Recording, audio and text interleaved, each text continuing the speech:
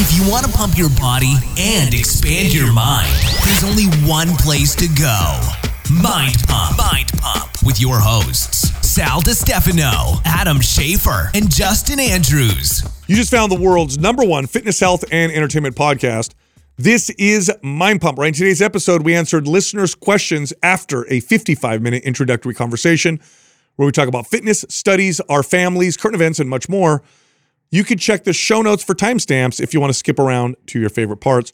Also, if you want to ask us a question that we may pick and answer on an episode like this one, go to Instagram, post it at Mind Pump Media every Sunday. That's when we allow you to do that. Now, this episode is brought to you by some sponsors. The first one is Caldera Lab. They make natural skincare products that really work.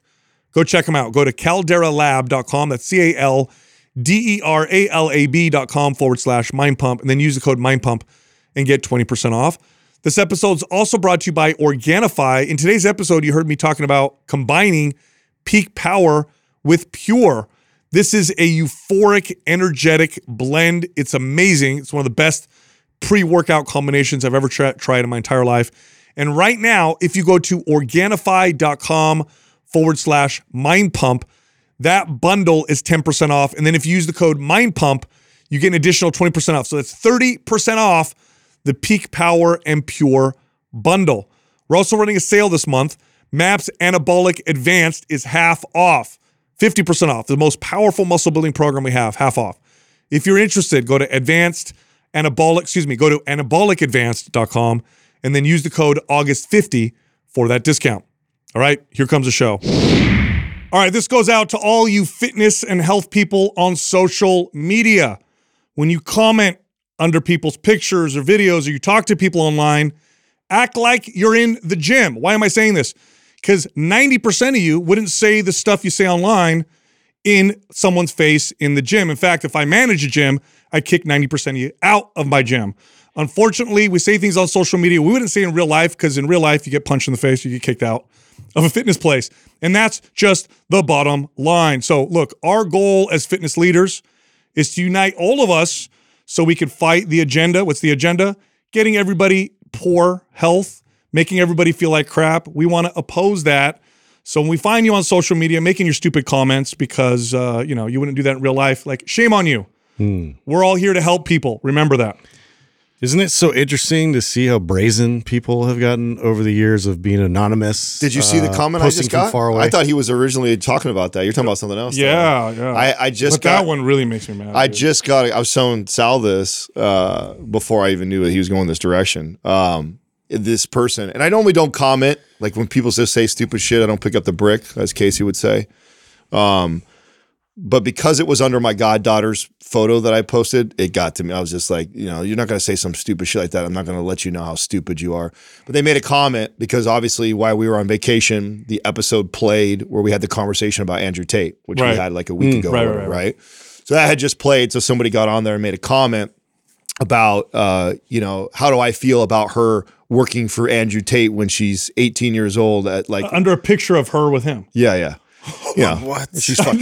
She 1.5 years old or like that, right? So I had to say something about what a stupid comment is, and it's so funny because the type of person that would make this comment would also say something like that, right? Like your daughter ends up on webcams, or your daughter ends up stripping on a pole. And you would be the tool that would blame somebody else for that instead of looking in the mirror and going, I fucked up as a dad. Like just that is the type of person that would make that comment. It's just so funny to me. It's just like, not only is that a stupid comment, but you don't even realize how much you out yourself on how weak you are, that you would blame another person for your daughter joining somebody's webcams or getting up on a pole. This is such an interesting conversation. I just watched a video. Jordan Peterson was talking about this, and it blew my mind. I can't remember specifically. They call it the triad of personality disorders. Narcissism is in there. Being a sociopath, I think, is part of it. But anyway, it's like these kind of people who have no empathy, are hyper narcissistic, and then something else. These people are very dangerous in society. And he says that society will always have about 3% of the population that way. If it gets too big, then problems start to happen. They get weeded out, but it always sticks around 3%. On social media, it's far larger. On social media, The people that get all the attention are exactly those kind of people. Now, why do they get that much attention on social media? In the real world, if that is who you are, you get called out pretty quickly. Oh, yeah. Like pretty quickly, there's consequences. Takes all the air out of the room and all the attention goes there because there's a problem now. Yeah. So either, I mean, threats of violence, of course, that's obvious, but you'll get shunned, kicked out of a restaurant, kicked out of a friend group or whatever, because you're not anonymous. It's real life. Now, this reminded me of our space. This happens to us. Obviously, we're on the top of when it comes to the fitness food chain, especially in podcasting, we're at the top. So it makes sense that people are going to try to gain notoriety by, grabbing onto our coattails and then making a comment or trying to say something that we said was wrong and here's why we're better and whatever. And this happens. And it's not a big deal. I get it. This is how you want to get attention. And I just don't think it's the right way. But I thought about it and I said, what's funny is that these fitness people who try to do this would never do this in the real world. You know what I mean? Like if we were running a seminar and I was talking about the benefits of, let's say, squatting, deadlifting, and pressing, and then no way a guy in the back would stand up and be like, you know what? That's not a functional pattern. You got to make sure you run and sprint. And then why wouldn't he say that in person? Because then I'd say, no, you're right. That's also functional. Squatting, deadlifting, and pressing is also functional. This is all, but they would only say it online because there's no rebuttal. Right. They get to be anonymous. They get to look and act like a certain, like they're a particular way. When in real life, you just come across as an asshole. And we're going to talk about what we agree upon and what we have in common with this. And that's kind of the point that I'm trying to make here. It's not a dialogue. He's just making a pure statement and then just dropping the mic. Well, it's what's challenging about it is that going back before social media existed, making comments on like that in the public or in society, you potentially risk getting your ass kicked, right, or harmed by that. So society keeps it kind of in check. Or at the very least, you look at the person's face when you said something, and so then you got to deal with that. It keeps those people somewhat in check, which is why it probably keeps it down to 3%. The problem with social media is it actually feeds that algorithm, right? Yeah. So it not only does it like hold a place for those people, but it promotes them and actually causes there to be more because it rewards that person. It rewards the person who's posting and creating that controversy with more people following, more likes, more comments, more views. Like it's all extremism. Even worse. This gets even worse than that. In real life, if you're in a group of people and there's that guy, we've all known that guy, who boasts about how great he is and how his opinions and he's so virtuous. Yeah. At first you're like, wow, that's a great guy. But very quickly you're like, he does nothing. All he does is talk. He's actually done nothing to help anybody. He's a fake person. I don't want to hang out with him. On social media, nobody needs to see any actions. It's all about your opinion. And that's how you show your virtue. It's all about, I'm so enraged by this thing that happened. And look how good I am because I'm enraged. And we have no way of knowing, do you really care in real life? Like you're so mad about, homeless people, but in real life you walk by 50 of them every day and you couldn't care less. You're just saying this on social media. Or you care so much about the environment, but you fly on a private jet everywhere, whatever. So my point with this is that it actually takes the worst of us, like you said, Adam, and it puts them at the top. Yeah. And what's happening is it's causing all these issues. And now for us, there's an anti-health industry that's out there. We've talked about this before. I don't think that they're all necessarily organized, but these are organizations, corporations, governments, and people who benefit from people having poor health, either because you buy more of the products, you rely more on them, or you're sick more and dependent, and we can sell you products for that. Right. Or it's easy to manipulate you because now you're depressed and anxious and fearful and all that stuff. And what they're doing right now is they're pointing to fitness social media. And they're saying things like, it's an intolerant group. They, it's toxic masculinity. Yeah, fat shaming. Mm-hmm. You know what? It's true. Not in gyms, though. Not in the real world. On social media, it's true. Mm-hmm. Fitness social media is how they're weaponizing it and using it against those of us who really are trying to help people.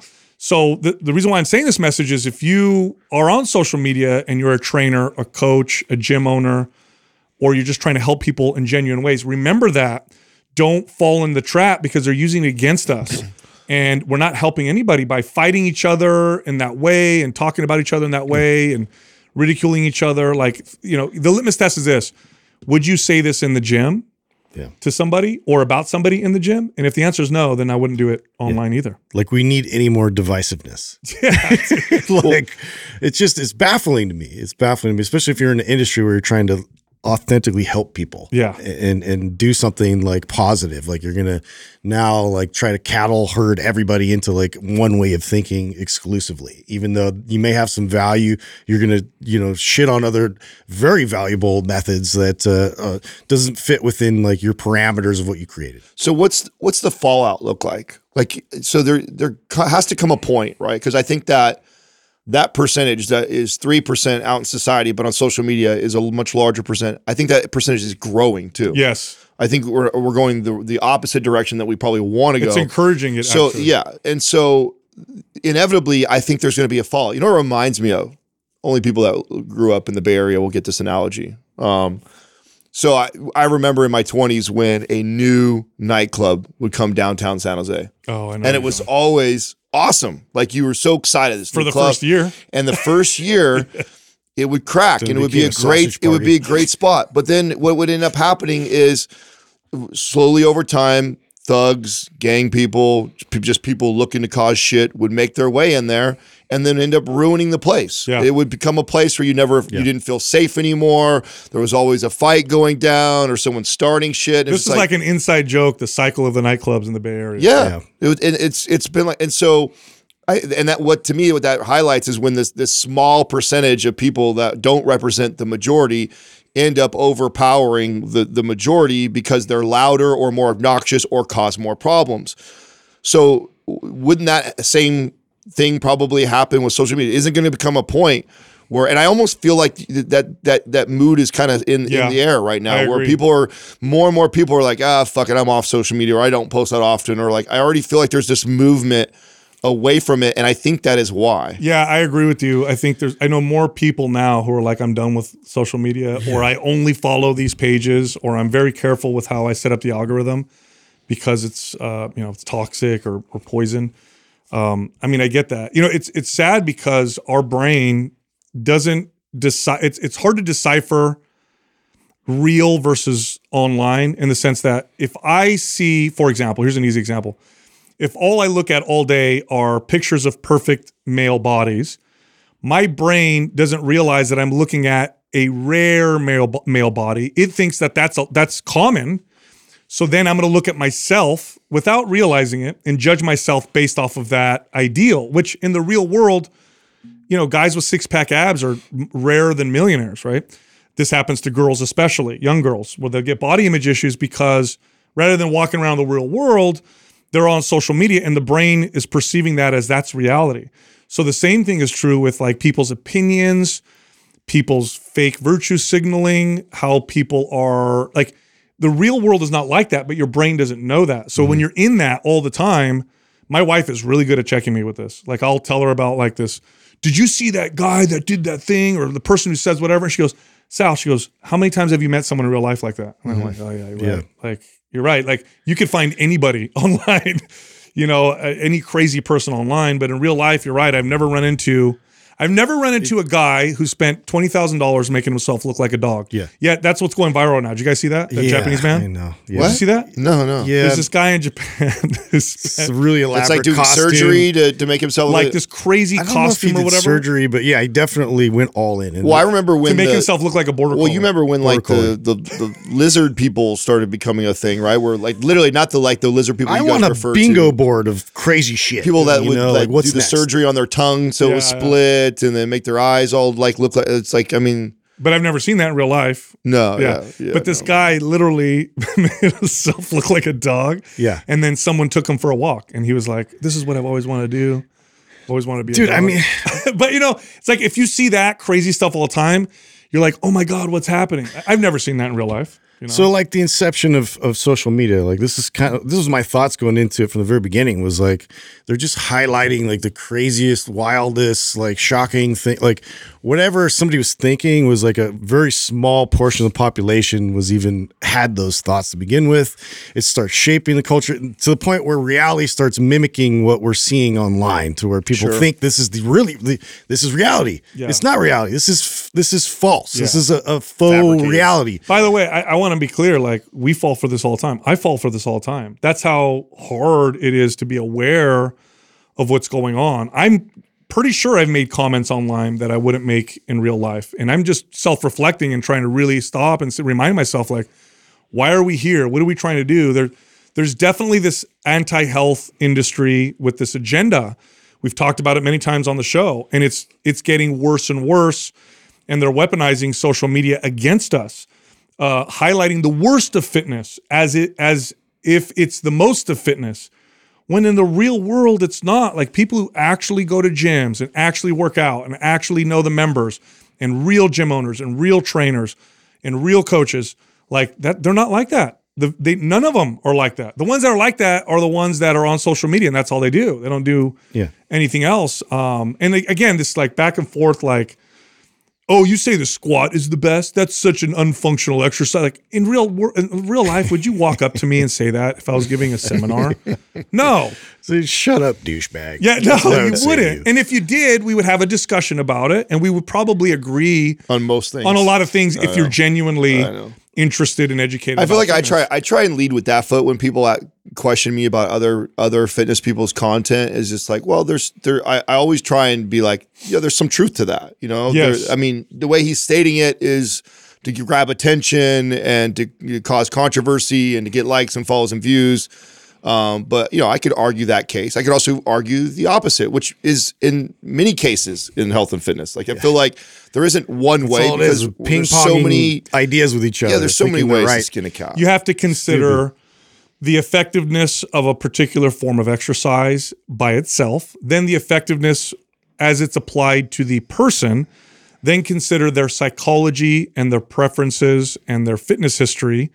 And then there's probably other things I'm not even mentioning, but just those three things right there make how you use fitness and how you improve your health so nuanced and unique that, arguing over which exercise is the best. I mean, we can have discussions about it, but there's cases. Look, I'll tell you right now, there are definitely cases where a leg extension is better than a barbell squat for someone. 100%. I could find somebody. Sure. And I could bring him in, and there could be a situation where I'm like, oh yeah, this person, leg extension is better for them than a barbell squat. Yeah. So it's very nuanced. And again, it's like, would you actually say this in the gym? Probably not. Yeah. Well, if you're not already considering that there's an individual variance, you're a shitty coach. Yeah. You know, bottom line, if you're going to make blanket statements and generalizations that this is the only way, you're a fucking idiot. Yeah. All right. So I'm gonna change directions here. You brought up Andrew Tate in the discussion. And I just saw him do another interview, and he made a really good point that I'd like to bring up on here. Oh, now you're going to quote Andrew Tate? Boy, this has come full circle. No, this has come full circle for me. Come on, sir. Let's hear it. Let's hear it, Andrew. What do you say, huh? No. Listen. It's his bravado that turns me off. You know the don't worry. Just quote the man. Go ahead. Let's hear it. Let's hear it. No, listen. So there's a video of him circulating.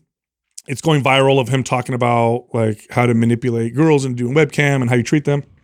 And he got confronted in an interview about this, and he goes, and he made two comments that I thought were really, I mean, they're correct. One, he's like, man, they have scrubbed through my content over the last 10 to 15 years so hard. He goes, and that's what they could find. He goes, I don't think anybody would pass that litmus test. That's true. Like everybody watching this right now. Especially somebody who's put as much content as like say us or someone like him up. Like there is a lot of stuff we've said, and out of context could look really bad. For 10 years ago? Yeah. Like, could you imagine if the average person was, if we were able to like investigate their last 10 years, how many skeletons we'd be able to find and shit? People change and they grow and all that stuff. He said that, so fine, whatever. I think the video that was 10 years ago was like, oh, that's terrible sounding. But he makes good points. I guarantee I said some shit 10 years ago that if it was put on video, I'd be embarrassed as hell. So that's, 100%. And then he said this, which I thought was also, and we've gone through this. When you're communicating, because that video, when he made it, it was not to the internet. It was to his private group. His private group. It's like 50 people. He's like, communicating to 50 people is different than when you communicate to 50 million. And 50 private people. Private. Yeah. He says there's far more responsibility when you have that much influence. We felt that. Like if you listen to our early episodes, we had like, 300 people listening. So it's like you're in our living room smoking a joint with us. It's a totally different conversation. And now we have 10 million people listening. We have a different responsibility. And so we have to kind of think to be a little more calculated. Yeah, and you have to be careful with how you say certain things because you have a responsibility. He made those 2 points. I thought they were on point. It was I mean, accurate. to piggyback off what you're saying, especially when our desired outcome, this is talking about us, right, was to help as many people as possible. Yes. Right. If we just wanted to make a fun podcast where we said crude jokes and got high and had a good time, if that was the vision, like we would have stayed the course that way. But ultimately, it was like, can we reach and help as many people as we possibly can? And that was the way we wanted to disrupt the industry. Let's be effective. Yeah, and we admittedly, used the shock and awe approach to get attention early on because that was the way that we thought we could get attention, and it did. It gave us a little bit of traction. Because we'd say these outlandish things, but then we'd say this really smart stuff related to health and fitness that was counter the norm and message. So, yeah, it helped at the beginning, but then we hit major plateaus of not being able. I mean, how many times did we get emails back in the days like, "Oh, I love your show, but I have kids in the car. I can never listen to it." Or I want to show my mom. I want to show my mom, or I want to show my sister, but the profanity and this and the topic sometimes are so. It's like. And we agreed we didn't want to change who we are, but at the same time too, it's like it's no different than how I was as a coach and trainer. I don't ever believe I changed who I was, but I most certainly was respectful of who I was communicating to and how I would talk to my, 65-year-old rabbi that I was training versus my, 18-year-old kid that I was training. The ability to read the room. Yeah. That's all it is. Self-awareness. Social awareness. Yeah, the message is the same. How you communicate the message changes. Yeah. If you want to be effective. Yeah. And effectiveness is defined by like. And then add in like you talk about sheer numbers like that. I remember the first time that like it really like dawned on me like God, the amount of people that are listening at one time. At all times, there's a minimum of 150 to 200,000 people listening to an episode. When you stand in a stadium, the biggest football or basketball stadium you've ever been into, you're talking about 30 to 50,000 people. 5x that and go like, at all times, this many people are listening to the message. Of course, 20 people or that entire 5 stadiums are not going to like how I said something or agree with it. It's just like you can't make everybody happy at that point either. And you have a responsibility. Our responsibility is, like it always has been. Like, can we be as effective as possible at helping people? And if there's more people, the responsibility gets, much larger.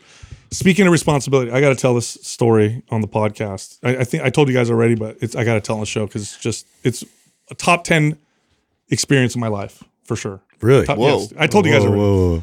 This was last week? I was getting my hair cut by Vicky. Now, if people don't know Vicky, she cuts our hair every Monday. She's awesome. What's the name of her shop? We got to give it a shout out. Faded. Yeah. Faded in San Jose and in Morgan Hill. She's amazing. Okay. She's great, hilarious, hardworking entrepreneur, like no holds barred. We love her. So she's cutting my hair. She's the best. She's cutting my hair, right? Don't get her arrested here. No, I already asked her. If I could I asked her, I said, can I tell the story? She goes, yeah, you can tell the story. So I'm like, all right, cool. So she's cutting my hair, and we got the editors, sitting at that bar area in the front. So you got 4 or 5 young guys under 25. Yeah, and they're all eating and working, and she's cutting my hair, and we're all having conversation at the same time. And we were talking about she was talking about like events, like big events. She's like, yeah, I used to love going to big events, but then sometimes it gets a little shady, and I get a little worried if I have my kids with me. She's like, that's why I'm always packing heat. And I'm like, are you always packing heat? She goes, come on. She walks over to her Louis Vuitton purse, pulls out a 9mm. She clicks, pulls out the magazine, pops it back in, puts it back in her purse. I wish I could have seen the boys' faces, right? That'd have been so epic to see. Because she's like, how old is she? 5'1", like 100 pounds? Yeah. The looks on their faces, cute little firecracker, they were all like it was. You ever feel like the collective anxiety and like just when I think I couldn't like her anymore. I know. That one was awesome. She's such a boss. Just in her purse, she just pulls it out. She's like, and the guys are like, everybody's like looking down at their work. Like, I'm gonna pretend like I'm. So great. I was dying. I got a follow-up story for you guys. So before we left to vacation, I told you guys about what happened to my sister, right? Which was fucking crazy. Oh yeah, the guy that ran her off the road. It was super crazy. So I link up with my sister again. We're up here. This is now a week later or 2 weeks later after that incident had happened to her. And she lives in Reno. I'm up at the Truckee house, and she's heading over to come see me. She's Ubering, right? Because her car's in the shop still getting repaired because all the damage done to it. And she's texting me. She's frustrated. The Uber driver's like driving like crazy slow, and there's traffic because she's only like 20 minutes from that house, right? And she gets to the house, and she's like, oh my God. I was sitting in the back of this Uber. I'm pissed off because he's driving slow. He's got no air conditioning. And I lean my head back. I look to the right, and there's the motherfucker who hit me. No way. In traffic right next to her. He's got the markings of her car on the side of it, everything like that. No way. Was she able to report Bro. him? Yes. Even she goes, how crazy is this? She goes, when the officer did my report, he kept saying like, are you sure it wasn't a white car? And she's like, I know it wasn't a white car. He's like, are you sure? Because you have white paint on it. And she's like, no, it was this champagne color, this and that. And she goes, sure as shit, he had a white panel all the way around. And you could see my red marking on his white, like all the marks are all still there. She goes, and I got his license plate. I videoed him. I got everything. Oh, wow. Hell yeah. That just Justice. happened. That just happened. So you gotta let us know what happened. I know. Exactly. I was texting her before we got on air because I wanted to hear out. what the update was. So she did that. She sent it over to her You want to put his husband. license plate online? She has to go in there. What was great, which was I'm super proud of Tom for her husband for having the wherewithal to make sure of this. That, this was so traumatic for my sister that he's like, listen, this is not just a hit and run. This was like he tried to harm her. Right. Like, I want to make sure that this was an attempt at her on top of that. So when they filed the report, it wasn't just a classic hit and run, which hit and run's an accident. Yeah. He was purposely trying to hit her, which is attempted. That's right. right. It could be assault. It's assault with a deadly weapon. Right. Yeah. So it was filed as that. And then, of course, it was just like, oh, they didn't get a plate. They're never going to find this person. It was like they didn't get a plate. They didn't get anything. It's not, and we all know how that works. It's not like they go out searching manhunt for this person. What a gift. How serendipitous was that, right? Man. And the crazy part was like she was getting so irritated in the car. It was hot and the guy's driving so slow. And then she leans back and there's the dude right next to her. Wow. So she got video of it. And you know what's funny about that story is my God, the rage that. So when she looked, scar. She said she actually kind of got a little traumatized because when she leaned back and looked to her right, it was the same angle and direction she saw him right before she hit. Wow. So she had this kind of like flashback of, oh my God, was this happening to me again? And then kind of came to and realized. Thank God she wasn't with Vicky because that shit would Vicky would have handled that. Yeah. Hey, how crazy is that though? Because part of it is she was so mad that she was stuck in traffic. Yeah. So now she's like, that's why. That's what she said. She's like, he would have never caught up to us had this guy just been driving normal in the normal lane. But because he was driving so slow and he kept letting everybody pass him by, she goes, wow, dude. He ends up pulling up right next to her. And she's like, oh my God, I would have never seen him had he not been doing that. So she's like, after that, I didn't say anything. Dude, because it was filed before, because she explained everything and he still has the marks on the car, that dude's he's done. He's probably going to be it's too much. There's too much evidence. She's like, you could see the dent. You could see my car color on the white. And she goes, now I understand why the cops saw the white. And that was all in the report too. So like, wow. I mean, she's got him dead to rights. So now it's just a matter of what do they do? Gift. So I know that That's amazing. He sent over all the work. She has to actually go down there, I guess, file some more stuff and turn it all in. But I mean, I think it's going to be pretty cut and dry. I mean, they're going to be able to put his license plate, be able to get his address and know where he's at. That's they're what going you get, dude. knock on his door. Wow. And hit and run is a big deal already. That's a huge deal. Yeah. Is that a felony? I think it's an automatic felony if I'm not mistaken. Yeah. Is she in Nevada? Yeah. I wonder what the Nevada, if it's different. So hit and run's a big deal already. And then you add in the fact you try to run somebody off the road. That's a whole different category. And they caught your shit. Oh, man. So what he might get away with is a hit and run. So he might get away with saying, it was an accident, right? If someone gets hurt or killed in the accident, then it's a felony. Okay. Yeah. So that would be the part that he might be able to debate, is he might be able to be like, no, it was an accident. I wasn't trying to on purpose. That might be the only thing. So in which case, we'll put his license plate online on the.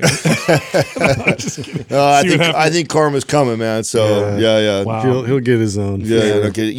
Here's another karma story for you that I thought was hilarious. So the big lotto just happened, right? The $1 billion one, or that everybody's been talking about. That.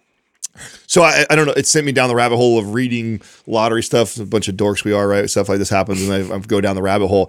So I come across this story of a famous lottery winner in Cleveland, and I don't know how many years ago this was. This was a while back. So this is an old story, but I never heard it. I thought it was fun to share.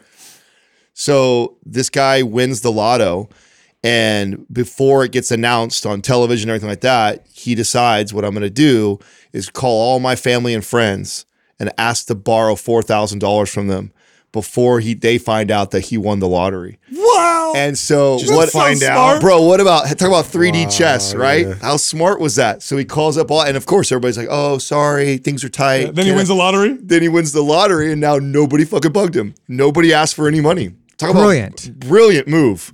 What a brilliant move. Wow. I know. I was like, I never heard of that. And I never thought, and I've always thought like, move. man, everybody knows like I don't care if it's a lottery or you're famous or you're an athlete. Yeah, you everybody decide- comes out of the woodwork. Yeah, all of a sudden the family and friends, everybody, you know, just expects you to get but to make that ninja move where you go reach out to all of them first, trying to get somebody to loan you money, inevitably everybody turns you down.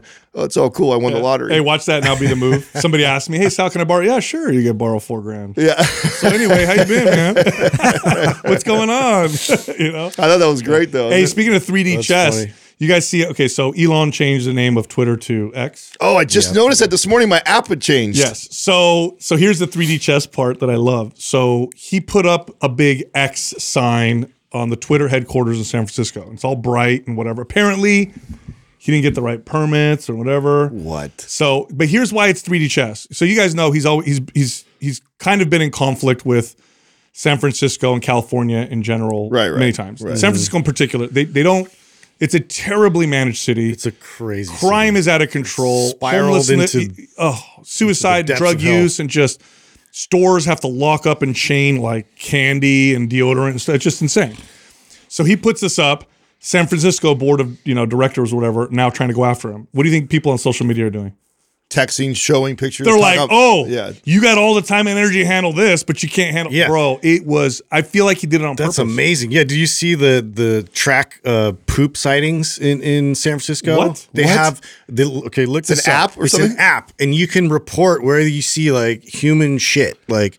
And you could see a map of just like brown, like No way. I didn't even over. know that was a thing. Yeah, me either. And I saw it and I was like, dude, this is so nuts. Like, and that's brilliant that, it's like, it gives you something that you're tracking and paying attention to you looking how at it? destructively disgusting that city's Let me see. become. The name is brilliant. It's called Snap Crap. No way. Yeah, dude. Hey, I no want to way. download it, but I don't live there. I'm so mad we didn't come up with this app, dude. I know, right? What a smart app. It's What brilliant. a great way to bring It's literally awareness. documenting it too. Everywhere, like there's a place where there's human defecation. There's like, dude, homeless have run rampant in that Bro, city.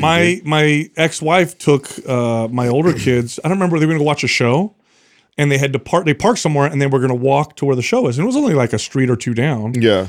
And so they hadn't been in San Francisco for a while. And she says, my kids told me the story. They're like, Mom asked a police officer to walk them because she looked at the street. She's like, I can't walk down there with my two kids. Yep. And she's like, the city's gotten so bad. So like for them to come after him. sell- when I was up I there. would sell my house so fast if I had a house in San Francisco because you add in it's the largest mass exodus of all the cities in the country. Yeah. Okay, it's that so that there's more people leaving there than anywhere else in the country. You also factor in it's part of the Silicon Valley, right? So San Francisco, Bay, San Jose, Bay Area, right? All kind of Silicon Valley area. Tech jobs, 50% of people have returned back to office. So the office spaces are like empty all over the Yep. place. It's desolate. It is only a thing is hanging on by a thread right now. It's only a matter of time before don't that. know And then you how. add in the homeless stuff and the crime and the Dude. it's only a matter of time. Dude, speaking of like different places, so I was we were all kind of on vacation. I went to with Jessica to visit some of her family in Arkansas. I'd never been to Arkansas before. Neither have I. And I've heard, well, first off, I need to say this about Arkansas. So it's in the middle of the summer. I've never experienced humidity like that. in my Bro, entire- listen, I try to warn you. Well, he was just in Florida the same I time was you in were. Florida, so you yeah. guys We had the both same, had same similar. heat. Very similar. Listen, yeah. I've been to Sicily and Sicily gets humid, yeah. but this feels like I felt like I was walking through water. You know what I'm saying? Like Yeah. you're walking and you're like, The air's thick. am I in the ocean? Yeah. Like it's so humid, it's insane. Like my sunglasses, I literally was walking outside and the whole thing, it was fog. I had to like keep wiping them. I couldn't How see. crazy is that? It was so like you're outside and my kids were my little ones are just glistening with sweat all the way, and my son's hair is all wet. Like, did you go swimming? Like, what's going on? Yeah. And then the Am I being boiled alive? and then the mosquitoes, dude, the mosquitoes there yeah. are relentless. But anyway, Okay. so enough of that stuff, Yeah. right? Right. The people, they have to say the people in the South are so friendly and whatever. Dude, It's real. it's true. It's real. I had They're at the least best. I had at least 10 experiences. So it's not just one. So the first one that happened is I went to a That's gas how it station. was when we were in Tennessee. I felt the same way, dude. It was, but when we were in Tennessee, we were in that one place. Yeah, sure. So I felt like, okay, maybe there's a bias. No, I felt like everywhere you go. So I was in Arkansas for 4 days or 5 days, and I went to the gas station, I went to Walmart, I went to the grocery store, I went to shops, I took my niece and nephew out, and so the first experience I went to the gas station to get, I don't remember, I was going to get like a drink or something. So I walk to the back, grab the drink, walk up to the front, and the lady looks at me, she goes, "I'm so sorry I didn't greet you when you walked in." She's like, "I saw you, but I was focusing on something else. So hey, I'm like, "What? You're apologizing? What's happening?" I've never had a gas station anybody say hi to me. Yeah. And you're apologizing you didn't greet me? I'm like, this is like that's a one-off. No, right? they wear ear pods here and they don't even look at you and they're just like, ugh. Yeah, dude. I went to Walmart because we had to buy we were going to buy like a high chair for the baby and a couple things. And I go in there and the lady who's ringing me up, we just start talking. She's like, "Oh, who's this for?" So for my daughter. "Oh, I got 4 kids. How old are you?" Just wonderful. Then the lady in line behind me starts talking. We're having a wonderful conversation about children and raising kids. This happened like 10 times. I gave a tip, like a normal tip, when I bought some food at this place. I gave like a normal tip. The kid came out, wanted to thank me for the tip. "Hey, thank you very much. Appreciate it." The owner's making sure he's, how you guys like the food. It's just a normal little restaurant. It wasn't like anything crazy. It is different. Yeah, the people are very different. You notice it because of the stark contrast of what we That's experience every day here. Like, waving at me, people driving, wave at you. You know, people like flip me off for like waving at me. I feel like I'm like, what? I'm just trying to be nice, let people in. Like, yeah. No, I had the same experience in Florida. It was funny. There's a bunch of things we did. Like I was like kind of like just running the whole time. It felt like trying to get Everett to his event and to compete and do all this thing for gymnastics. He had fun. Like he got there for nationals, what they call it. How did he do, by the way? He did great. He Fourth, got like right? 4th in 3 of the competitions. So wow. Yeah, so I was happy. It's funny too, and I'm proud of him. I was really proud of him. He was really like not okay about it. He was pissed he didn't get first. You know? And I'm just like, he's off the tree. What do they say? I'm like, like I get that. Like, but and then we talked about the lesson of that and what we need to do to be able to produce that type of a level of excellence. And we noticed what they did differently than him, and we had a good conversation about that. So it was really good. Like I was glad that he was able to kind of step back and really like assess that and like know like, hey, I could have done this, I could have done that. I mean, he worked his ass off like in the gym, like 5-6 days a week, double days to like prepare for this and like compete at a high level against everybody else in the country. So I was proud of him. But we tried to make a short trip out of it and do some fun stuff. And so last minute, like we booked this airboat.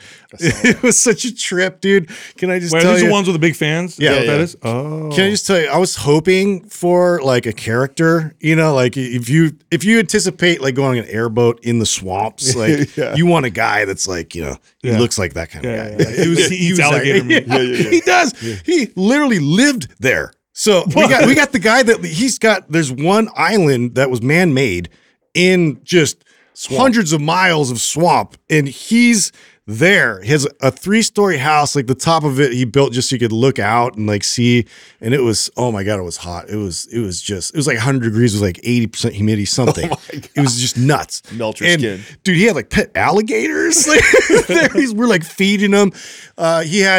He raises turtles, and so the kids like got to like get this bucket of turtles, and then we're out there like spreading them around. Like, oh, okay. So I totally thought you guys were feeding the turtles to the alligators. Like, damn, that's ruthless, bro. No, all these baby turtle. Like, okay, well, we got. If you saw his story, baby turtle. Yeah, I just posted that randomly. The first clip is alligators, like snipping up at the boat, stuff like that. The next clip of them putting little fucking baby turtles out in the water, and I'm like, are they feeding these fucking alligators? Nature is metal. Oh, that's no, I know. Yeah, Justin don't give a fuck, Wow, bro. these alligators are amazing. What do we feed them? Baby dolphins? Oh, shit. Yeah. Oh, man, I'm not ready for that. Dude, I mean, the guy like literally lives there by himself. Nobody else. No family. Like he's just there. Like, and I'm like, what do you do? Isn't it crazy how different people are and how okay they are? Yeah. It makes you feel kind of like, well, I mean, he's cool. Bro, lives in he's a like a swamp. nice, really nice guy. Like very outgoing. He trains like military and police and like law enforcement. And He was just like a very cool guy, but like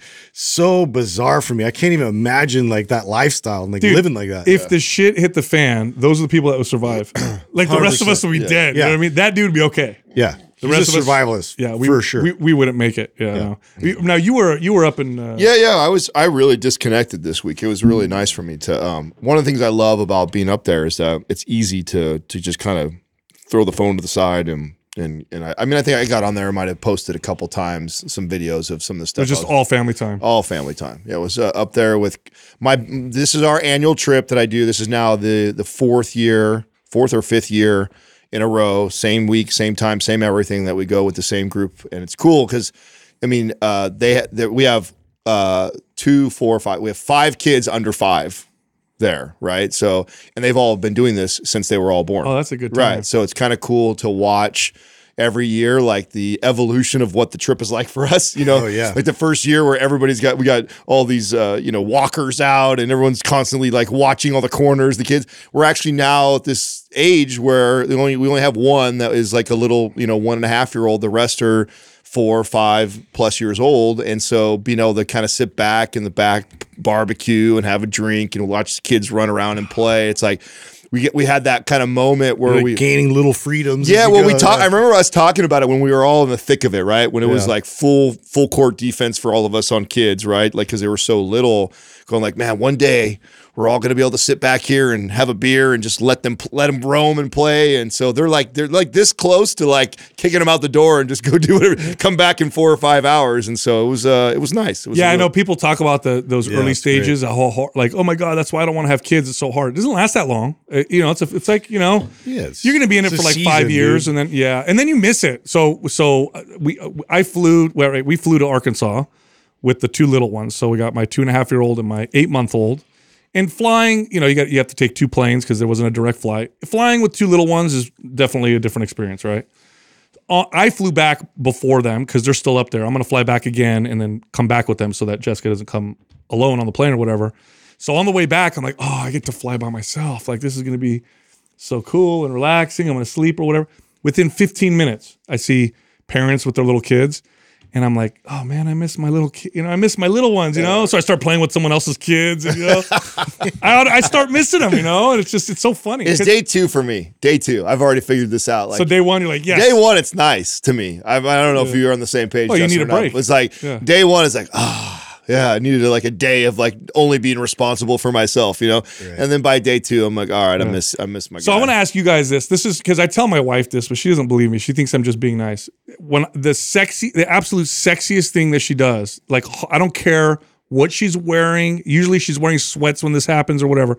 The hottest thing she does is when she's calmly and confidently being a mom with the little ones. When I see her doing that, like I'm like, I annoy her because she's like, get off me. It's so attractive to me. So we're flying there and she's like managing the kids. And I'm helping, we're working together, but I'm watching. And then we get there and we were staying in, what are they called? Trailers. So we're on, her mom has a little piece of land and we were staying on trailer. So it's not super comfortable for me. I'm not you guys know this. You and I are kind of have this in common, Adam. I'm not a camping person. I don't like, being uncomfortable. I don't like that kind of stuff. But, she's with her family. I see her playing with the kids and being with the other kids. And I'm watching her. I was like, oh my gosh, it's the most attractive thing I've ever seen in my entire life. And I tell her this. She's like, you're lying. I'm all sweaty and gross. I think that is not. I think that is that way I don't know. That's my experience. I mean, even when she was pregnant, from the moment she was pregnant, most certainly when she had the baby, and then also to see the way she raised my son. Although I kind of knew it, but it's different when you see it, right? Like I knew that the type of woman that she was before we ever had a child together, and I assume that, I believe in the how you do anything is how you do everything type of mentality. So I believe that she would attack motherhood the same way she did anything else. But actually seeing it is an unbelievable turn on. And it's and what's really unique, or at least in my situation, is that shifted a lot because the original thing that I was so attracted to was her independence, like her being a woman who self-made, take care of herself, doesn't need any help type of, like that was like super attracted to me. I don't give a shit about that anymore. seeing her be a mother is far more attractive to me. So that's really been an interesting dynamic in our relationship for that to pivot like Yeah, that. so because I tell her that and she doesn't believe me. She thinks I'm being nice because she's like, because I don't have my makeup on. I don't have my, I didn't take a shower or whatever. I'm like, honey, I swear to God, you could be like hair disheveled, whatever. When I see you do that stuff, it's like the hottest thing in the world. It's so amazing. And I think there's a lot of dads out there that know exactly what I'm talking about. So this is to the moms out there. If your husband tells you this, he's telling the truth because it's a real thing. I imagine women have the same thing. I mean, Justin shares about how, that's how he gets his chore play like that. With him working on the house and fixing things up and keeping things in order like that. That's probably a really attractive thing for her, to see that. I know I get attracted to lean into that. Fixing things. Like, look at Justin fixing that thing over there. I'm able-bodied. I can do it. That's pretty awesome. Dude, I got to tell you guys that we have Caldera mentioned in today's episode. And I'll tell you what, dude, that their oil, the second I introduce it to someone, they're so sold it's not even funny. Yeah. If I show somebody it, so I was showing, people like, hey, try this on your face. They put it on. That's it. Done. It's the best thing they've ever used. And these are people who use skincare products. And so I'm not talking about like me where I wasn't a big skincare product consumer. They're so sold. Like whatever they did with that, specifically that formula, and then I tried their soap. You finally used it. You were not exaggerating. I was not exaggerating. What is up with that lather? It's the best lather ever. It's like nothing compares. It's like lathery. A dense, thick. It's not like big fluffy bubbles. It's like dense, thick. It's amazing. Like luxurious. Nothing. So stupid, I've never ever had a bar soap that lathers like that. Yeah. Yeah. Did you try it? I don't have adjectives, dude. I'll be honest. In this direction, it's like I don't. This is unfamiliar territory. He's like, it gets me clean. Yeah, it's like it's nice. It's smooth. It's nice. I don't know. I like it. It's really feel nice. good. I mean, I think part of the serum thing is like because I was concerned when we first started with them because I was like, will our audience receive it? Is it something they're into? I'm into it, so maybe there's going to be a small percentage of people that are like me. I thought maybe that'll be enough. But what it is, Sal, is I think that the first time you use it, you can already see a difference. That's what I mean. They're that's sold why. so fast. Right. It's not like like try this for a week. Like some products, supplements, for example. It's like, oh, you got to take it consistently, and then look at this and manage that, and maybe this will feel better, maybe that. And it's like, man, it's so subjective. It's like so hard to measure and be like, where this is like, oh, I put it on, I'm like, oh wow, I can see the difference in my skin the very first time, and then it's compounding. The more consistent you are with it, the more it's like the easiest product to sell because I'm just like, here, try this real quick. I want it. Or I'll send you some. It does require that. You got to try. No, it. all right, I got to tell you guys some scary shit about the dystopian society that China is creating. Are you seeing what they're doing with their social credit system? They're doing new stuff now because it's been scary the whole time, bro. Yeah. So this is how crazy and advanced it's getting. If somebody calls you on your phone, so I'm going to get a phone call from someone, but that person has a below whatever number social credit system. So for people who don't know, in China, you have a social credit number. And the government decides what gives you better points or what takes points away. Yeah. So it's like, it's related to things like tickets, paying back your debt, like credit or score, comments on social media. Right. Or, I mean, it could be anything. Talking bad about the state. Yes. So it could be whatever they decide. It's a lot more than just stuff like that, right? So if somebody calls you on your phone with a specific credit score or the social credit score, your phone won't ring. It'll alarm. So now everybody around you knows. And if you answer it, your score goes down by simply talking to that person. Okay. Wow. Ready for this? Okay. It gets even deeper. They now also track you based on your score, and on your phone, it will alert you if you're within a certain amount of distance from somebody with a low score. If you stay close to them, it will affect your credit score in a negative way. In other words, screwed up way to live. In other words, like you avoid, oh shit, there's a guy over there. What an interesting experiment. I'm like, so how far do you think the Chinese people lab rats? Yeah, how far do you think they'll let it go? Like, do you think at some point they're gonna be like, okay, this is way too well, they'll weird? let it go until it backfires. Like right now, the reason why, I mean, it's real easy for us on the outside over here to look over and poke and be like, oh, that's ridiculous, that's crazy. But they wouldn't continue implementing it if they didn't see things that they thought were working. For example, like as hard as they are with pushing education and stuff with the kids, I mean, the kids are learning at a faster rate and accelerating in so many areas. So to them, it's like, oh, okay, this is proving what we're doing is working and moving. So I think it'll go until it really blows up in their face until there's a big revolution, until someone pushes back really, really hard and you get chaos over it. Yeah, because like literally, if It's going to start to isolate the that's society. what they're doing. Yeah, You're going to become for sure. Not only are you not able to, because before what it was is you're not able to buy certain things. You're not able to get a train ticket. You're not able to get a plane ticket. But now it's going to be that people don't even want to be near you. So you'll be walking and people will go inside their social shops. pariah. Like, yeah, where are they going to hang out? Bro, that's crazy. You know, like, Well, this whole underground, that's the thing. You're going to create a lot of underground, potential revolutionists. Maybe, right? That's what I feel like. What'll be really weird is like, so, and I think I talked about this before, how we had an issue, Doug and I, on a payment that didn't go through. And it was like an auto thing. And like, I mean, my credit still has not got all the way back to where it was. And that was like 7-8 months ago. Yeah. And so imagine, and a lot of that is just the bureaucracy of all the people it has to go through in order for this auto payment to happen. And so it's like, this person has to talk to this person, has to talk about that person, has to talk to this person. Oh, because it sold this to that bank.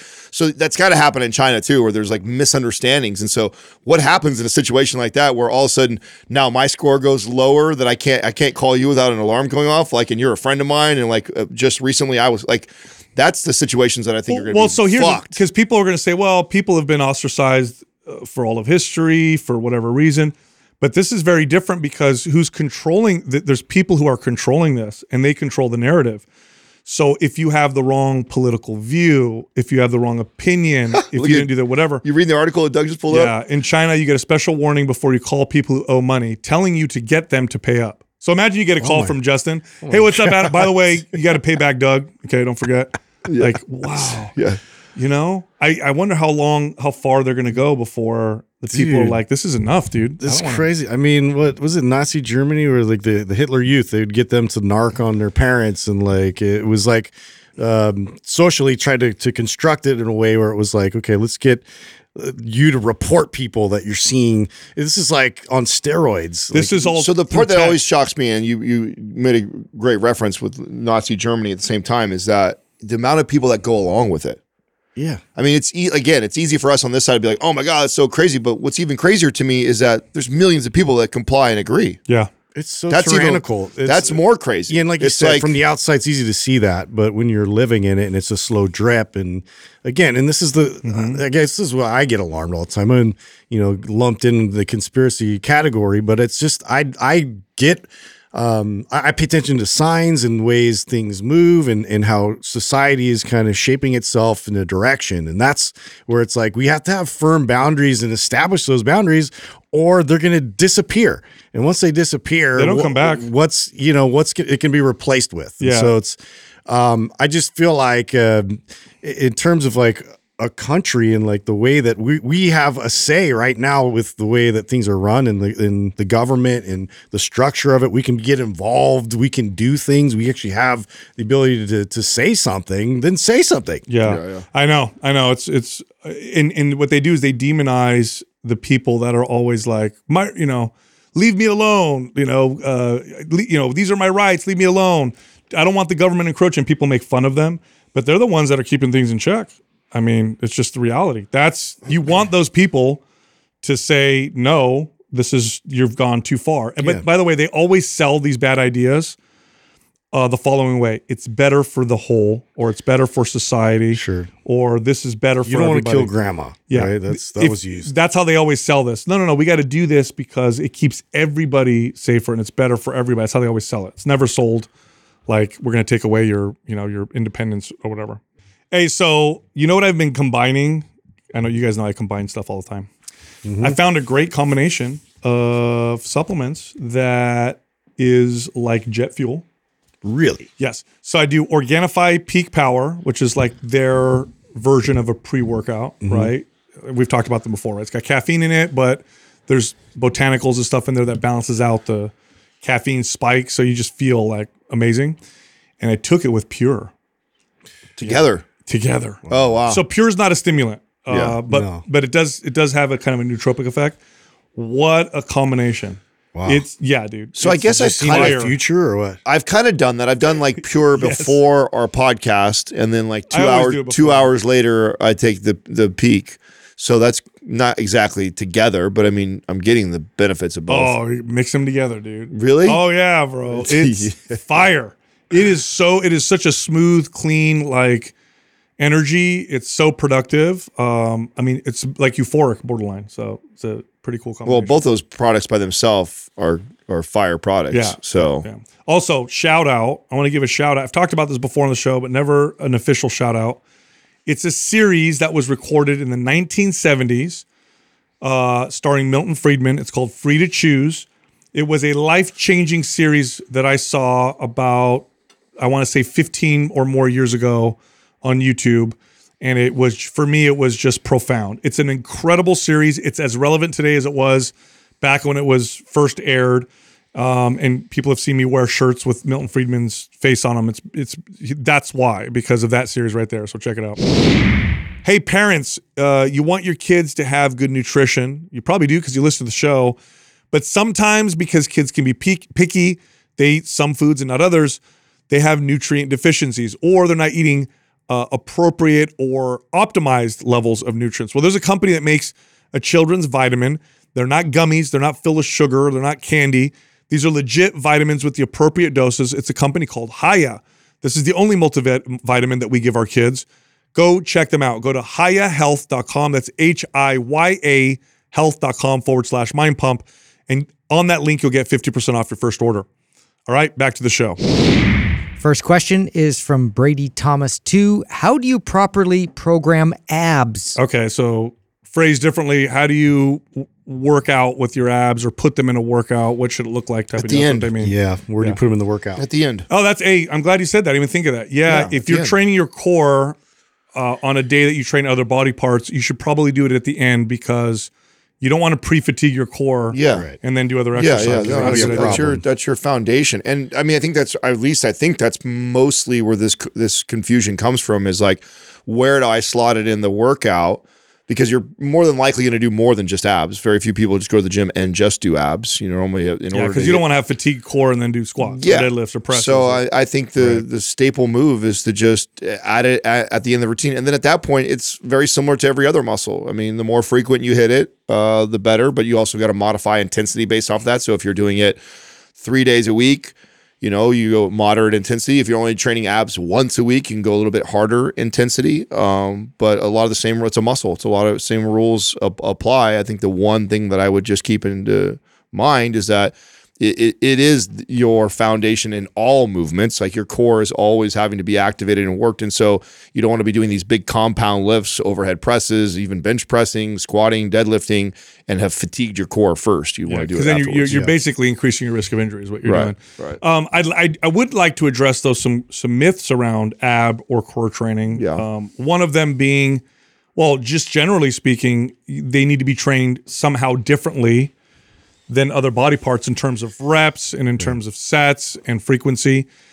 The abs and the core respond to strength training like every other muscle in the body. They're not some unique, different way to train them because they somehow respond better to, let's say, high reps or, you know, train them every day versus 3 days a week or 2 days a week like other body parts. It's the same.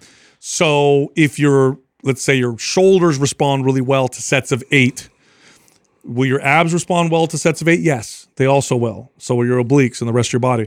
Strength training is strength training. That's the other thing I want to say is that people think high reps are the only way to train the core. Now, I get where that comes from. It doesn't come from the fact that the core responds better to high reps. It comes from the fact that perfect form is very important when you train the core. Yeah. And training the core with heavy resistance, you increase your risk of injury. Mm-hmm. And if you hurt your low back, well, now you're not doing well at all. So, but heavy resistance is great for the core so long as the form is perfect. That's true for the rest of the body, but there's special consideration, I would say, for the core. But train like any other body part. Good resistance, full range of motion. You're probably looking at between a total of 9 to 18 sets per week, 1 to 3 days a week total of training, and that's pretty much it. Yeah, I think that's why I think it requires like really good technique when you go to load these type of exercises, do an actual strength exercise with your core, whereas you can get away with a little bit more if you do like lower reps or higher reps and more volume. And so, yeah, you just have to be more deliberate about like not totally incorporating your hip flexors, getting that good form and technique so your abs maximally get that exposure. Next question is from Preacherman Joe. What is the best body fat percentage to be in for health? Oh, I love this question. This is a good question because There's not an answer. yeah. Yeah. Well, so I mean, so the data does show when body fat percentage starts to become a negative in terms of health, both on the low end and on the high end. So for men, when body More fat clearly percentage, with women, I would say for sure. well, it's just a different range. Yeah. So for men, once you start to get into the single body fat percentages, you start to see negative impacts on hormones. Okay. So below 10%. Now there's I want to real quick. Yeah, paint because some you're going to get the context. guy who speaks up and goes, I've been 6% body fat for the last 8 years and my health markers are amazing. This is general. There's a wide Outliers. variance with individual in respects to body fat percentage. But generally speaking, if a man starts to go into the single digit body fat percentage range, you start to see hormone changes that are not favorable. Things like lower testosterone, higher cortisol levels throughout the day, stuff like that. Above about 20% body fat is when you start to see negatives associated with high body fat percentage with men, both hormonally and vascularly, metabolically. So it's above 20%. That's a huge ass range, right? Like 9% to 20% is a massive range. I also want to say that being fit and having a high body fat percentage is great. It's not perfect, but being fit at any body fat percentage improves your health. So even if your body fat percentage is 27% as a man, if you're fit, in other words, you have good stamina and strength and flexibility and all that stuff, you're doing okay. You'd be better off if you got leaner, but you're a lot better off than if you weren't fit. For women, when they start to go below 16, 17%, you start to see hormone negatives. When a woman goes above 30%, then you start to see the negatives associated with high body fat percentage. Again, that's a big ass range. Mm-hmm. Really, it's like there's a body fat percentage that seems to be best for you. That's within that range. And being fit within that range is what you want. Not necessarily the body fat percentage, because you could take somebody who's very sick and has a low body fat percentage. What I mean by sick is just chronically ill. And that body fat percentage says nothing about their health. And then you could see someone who's higher body fat percentage but very fit. Their body fat percentage in that case also wouldn't say a whole lot about their health. Yeah, I feel like the best way or the best answer for this is that you will know better than anybody. I mean, there's that huge range that you're talking about, and then there's also these outliers that actually even break that rule. So really, it's you understand all these markers, like you're getting your hormones checked and seeing how balanced and healthy you are there. Looking at things like sleep, like libido, like sustained energy throughout the day, like how well you sleep, how well you get up in the morning, like all of those things, how productive that you are, like your stamina when you're working and you're doing things or you're doing physical activities, like there's all those things. And resistance to illness. Yeah. How well you stay healthy without getting sick all the time. Like that's the one I notice when I get so it's like, when you when all those things are the best they've ever been for you, you're probably in that range for yourself. And right? if you don't look super shredded, who cares? Yeah.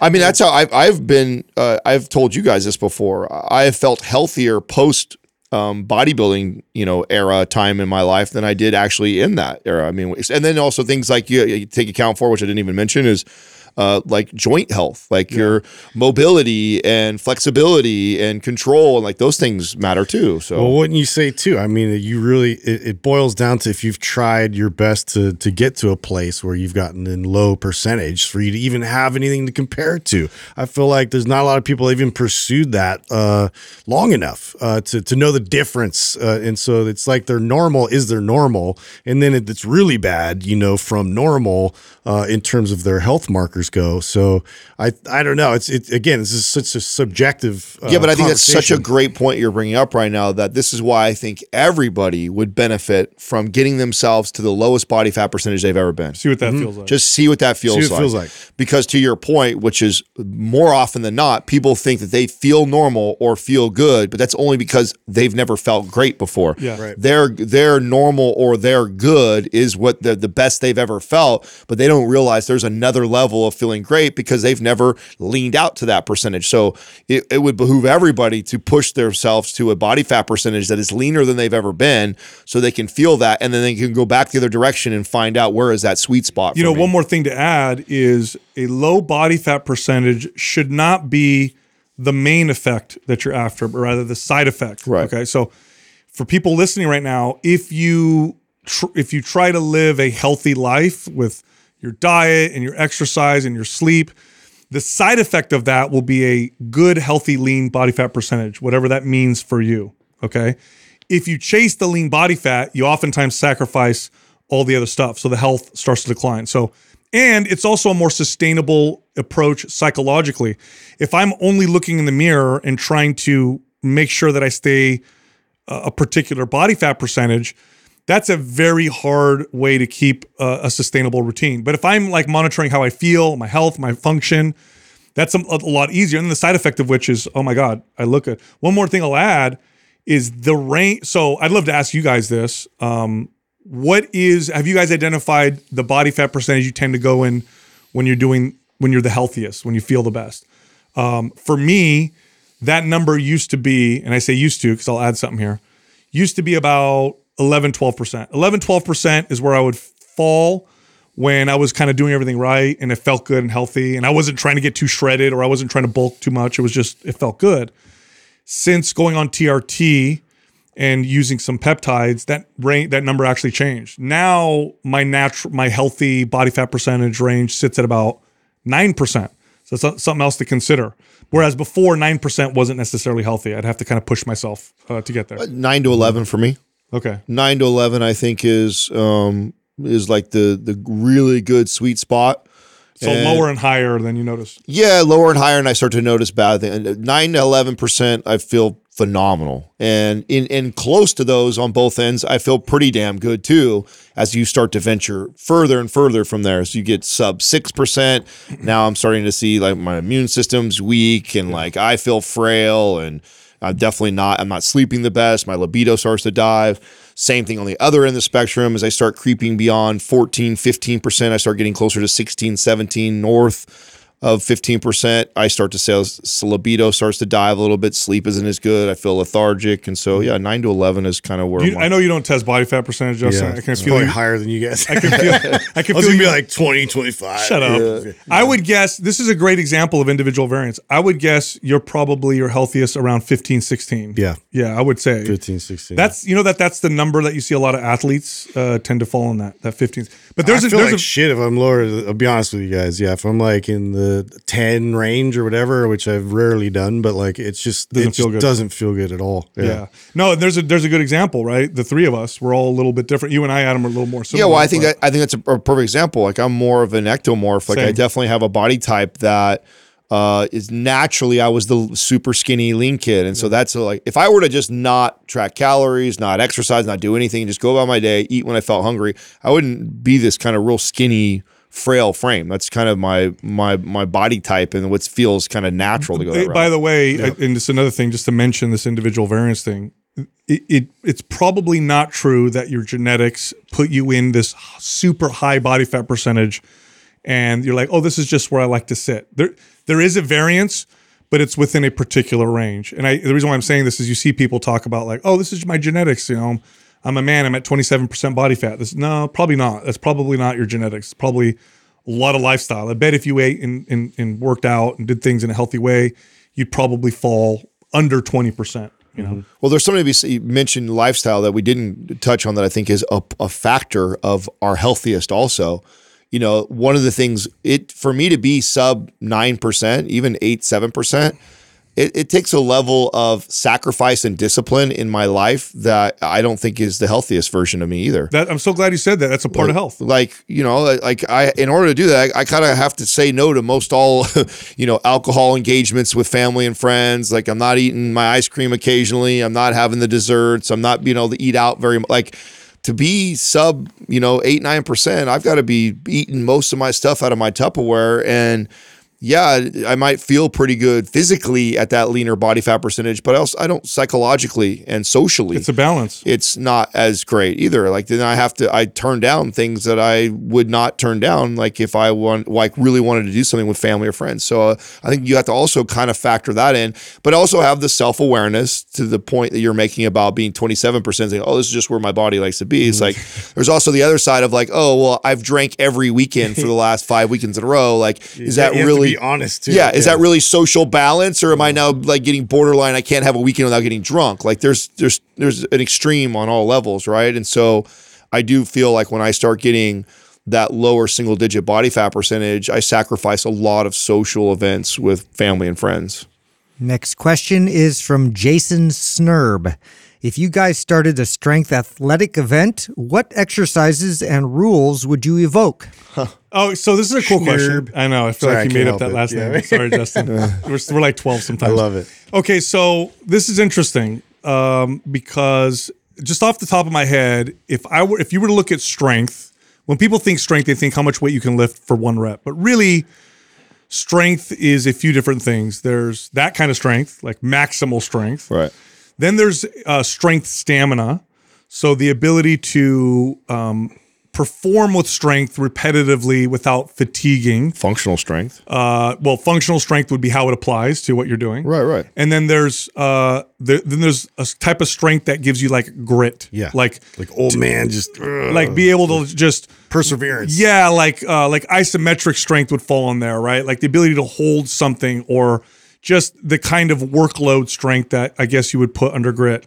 So if I put together an athletic event, I think I would want like all three of those, because I can think of lots of people that would do good at one of those. Yeah. Very few people would do well with all three of them. Well, where would you put multiplanar strength too? Because I think that would have to be in there somewhere. There has to be a movement that challenges you other than the sagittal plane too. Yeah. Otherwise, you're missing out on that. I think that could Probably be stamina. I think that could be in all of them almost. But yeah, I mean, you can exactly. You can make a strength, max strength out of it. Yeah, it would have to be something like a bent press or a windmill or a movement that. So you could do that. That's what I meant by functional strength. Yeah, so you could do a maximal strength test with that. You could also do a stamina strength test. So functional, in terms of multiplanar, sorry.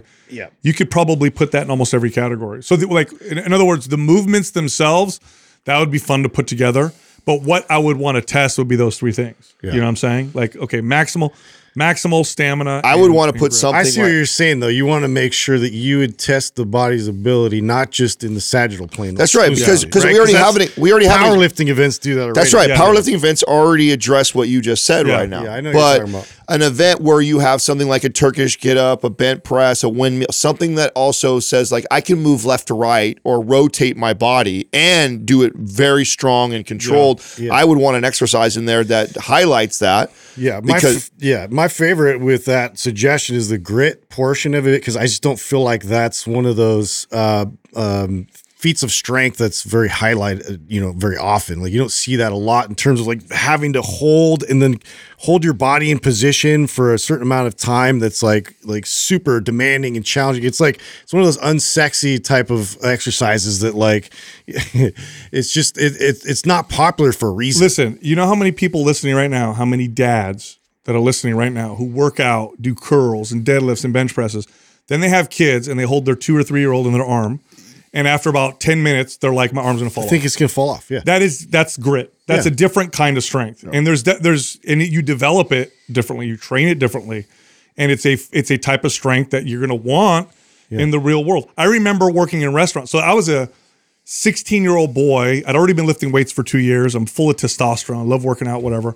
And I remember they were teaching me how to throw the pizza in the air and then how to carry the trays out. And I remember my arm and shoulder getting so, it's like, what is it, a 5-pound tray, not even? Yeah. But because I had to walk around and hold it, I didn't have the this whatever that is, the isometric strength to do that. Yeah. You know, so I remember as a kid being like, oh man, I could overhead press so much weight, but that little tray just made my hand. One of my favorites, this is kind of funny. You're mentioning that. I was on this cruise with my brother and my family, and they were doing like a competition. They had really silly competitions. They had one that was like about popping like a balloon on somebody's lap and all this. It was like really weird. Like, oh, so it looks like sexual. I Yeah, saw it that. was I've seen awkward. But the one that I decided to do was like you had to hold like these buckets out wide, like you're doing a lateral raise, and you just had to hold it like that For Like, time? you have like no leverage, right? For time, and you just see people dropping like just like flies, Yeah. and I'm still holding it. I'm like, like veins just exploding everywhere, and then like I just love that. And it's like nobody challenges themselves like that anymore. You know who knew that?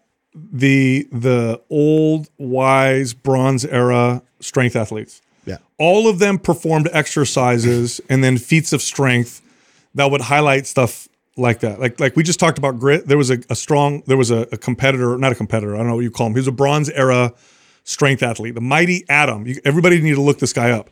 He would do shit like this, where he'd like hold, like cars from driving away, or a carriage with a horse, or he'd squeeze things together, or bend bars, and they it was display like a strength performance. Yes. Like, And the reason why these athletes back then understood all these different versions of strength is because they were displaying strength in an era where everything was physical. yeah. So great, you could. It was relatable. It was Yes, like, you got to make it relatable to real world. Like if you can do something, like I don't know what that is right there that you lifted, but if you lifted a carriage or you held something like I do stuff like that all the time. Oh my God, you could bend a nail with your fingers. I work with nails every day. Right.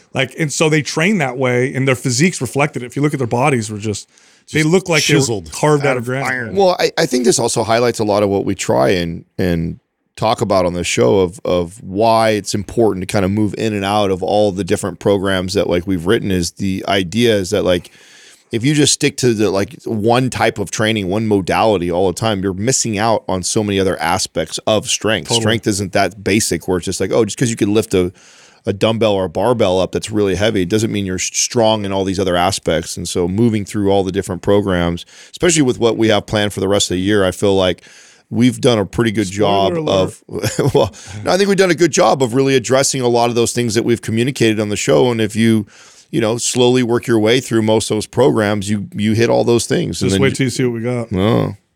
Next question is from Ginger Wolf. How can I convince someone whose primary goal is to lose weight that they should take creatine? Yeah, the same way you convince them to lift weights. So if someone wants to lose weight, why is lifting weights so beneficial? Well, because muscle is very metabolically active. It's calorically expensive. When you build it or you send the signal to build it and fuel your body appropriately, it speeds up your metabolism. Now you burn more calories all the time on your own, which makes getting lean easier and definitely makes staying lean easier. So how does creatine fall into that? Well, creatine helps build muscle. Yeah. Creatine improves metabolic health. It improves mitochondrial function. Creatine, in essence, helps you speed up your metabolism. In fact, I bet you, I don't even know if they've done this study, but I bet simply taking creatine causes the body to burn a little bit more calories on its own, even without anything else happening. That's probably not a huge effect, but just that the fact that your mitochondria has more ATP, I bet you see a little metabolic boost from creatine. So whether you want to lose or gain weight or I think the first thing you would have to correct the person that's saying they just want to lose weight, and it's like, do you want to just lose weight or do you want to lose fat? And if you want to lose fat, then one of the best things that we could possibly do is to build muscle. And if you want to build muscle better and faster, then creatine is a supplement that supports that. To me, that's like the easy end all. But you have to first correct where the premise of the question, right? If someone is saying something like, "I just want to lose 10 pounds. Why should I take creatine?" Well, do you just want to lose 10 pounds on the scale? Because if that's not that hard to do. Starve your body, get on a treadmill, run every single day for 3 weeks, you'll lose your 10 pounds. Or cut a leg off, you'll lose 10 pounds. No, what you're saying you want to do is you want to lose 10 pounds of fat. If you want to lose 10 pounds of fat, one of the best, fastest, and sustainable ways you can do that is actually speeding your metabolism up and building more muscle. One of the best, if not the best supplement to aid in that would be creatine. Yeah. I'm trying to look up and see if I can find any studies that support this. This is obviously, I'm doing this while we're on the show. I'll try and find some. But if it helps you build muscle, that'll boost your metabolism. But I have a hunch that if you did a study, and I don't know if they've done this already, that you took a bunch of people, had them take creatine, do no exercise, nothing different, that you would see a metabolic boost from the creatine alone. Yeah. I bet you would. I would imagine that was the case. Well, I think you would see it just in energy, right? With somebody who is, if you took 10 people, Well, you get more- both, like say 20 people all want to lose body fat, right? 20 people. 10 people take creatine, 10 don't. I think you'll see a difference in performance in the 10 that took it. Of course, and you get better brain activity, better function of the mitochondria, which all translates health. into more calorie burning. It's a wellness, all those other attributes like we've brought up too, about, this potential use for, cognitive health and all those things. So yeah, I just think it's one of those types of supplements that's so well studied that it's probably a good idea. You're dumb to not take it, essentially. Look, if you like Mind Pump, head over to mindpumpfree.com. We have a bunch of free guides that can help you with all kinds of health and fitness goals. You can also find all of us on social media. So Justin is on Instagram at mindpumpjustin. I'm on Instagram at mindpumpdestefano, and Adam is on Instagram at mindpumpadam. Thank you for listening to Mind Pump. If your goal is to build and shape your body, dramatically improve your health and energy, and maximize your overall performance, check out our discounted RGB Super Bundle at mindpumpmedia.com. The RGB Super Bundle includes MAPS Anabolic, MAPS Performance, and MAPS Aesthetic. 9 months of phased expert exercise programming designed by Sal, Adam, and Justin to systematically transform the way your body looks, feels, and performs. With detailed workout blueprints and over 200 videos, the RGB Super Bundle is like having Sal, Adam, and Justin as your own personal trainers, but at a fraction of the price. The RGB Super Bundle has a full 30-day money-back guarantee, and you can get it now plus other valuable free resources at mindpumpmedia.com. If you enjoy this show, please share the love by leaving us a 5-star rating and review on iTunes and by introducing Mind Pump to your friends and family. We thank you for your support, and until next time, this is Mind Pump.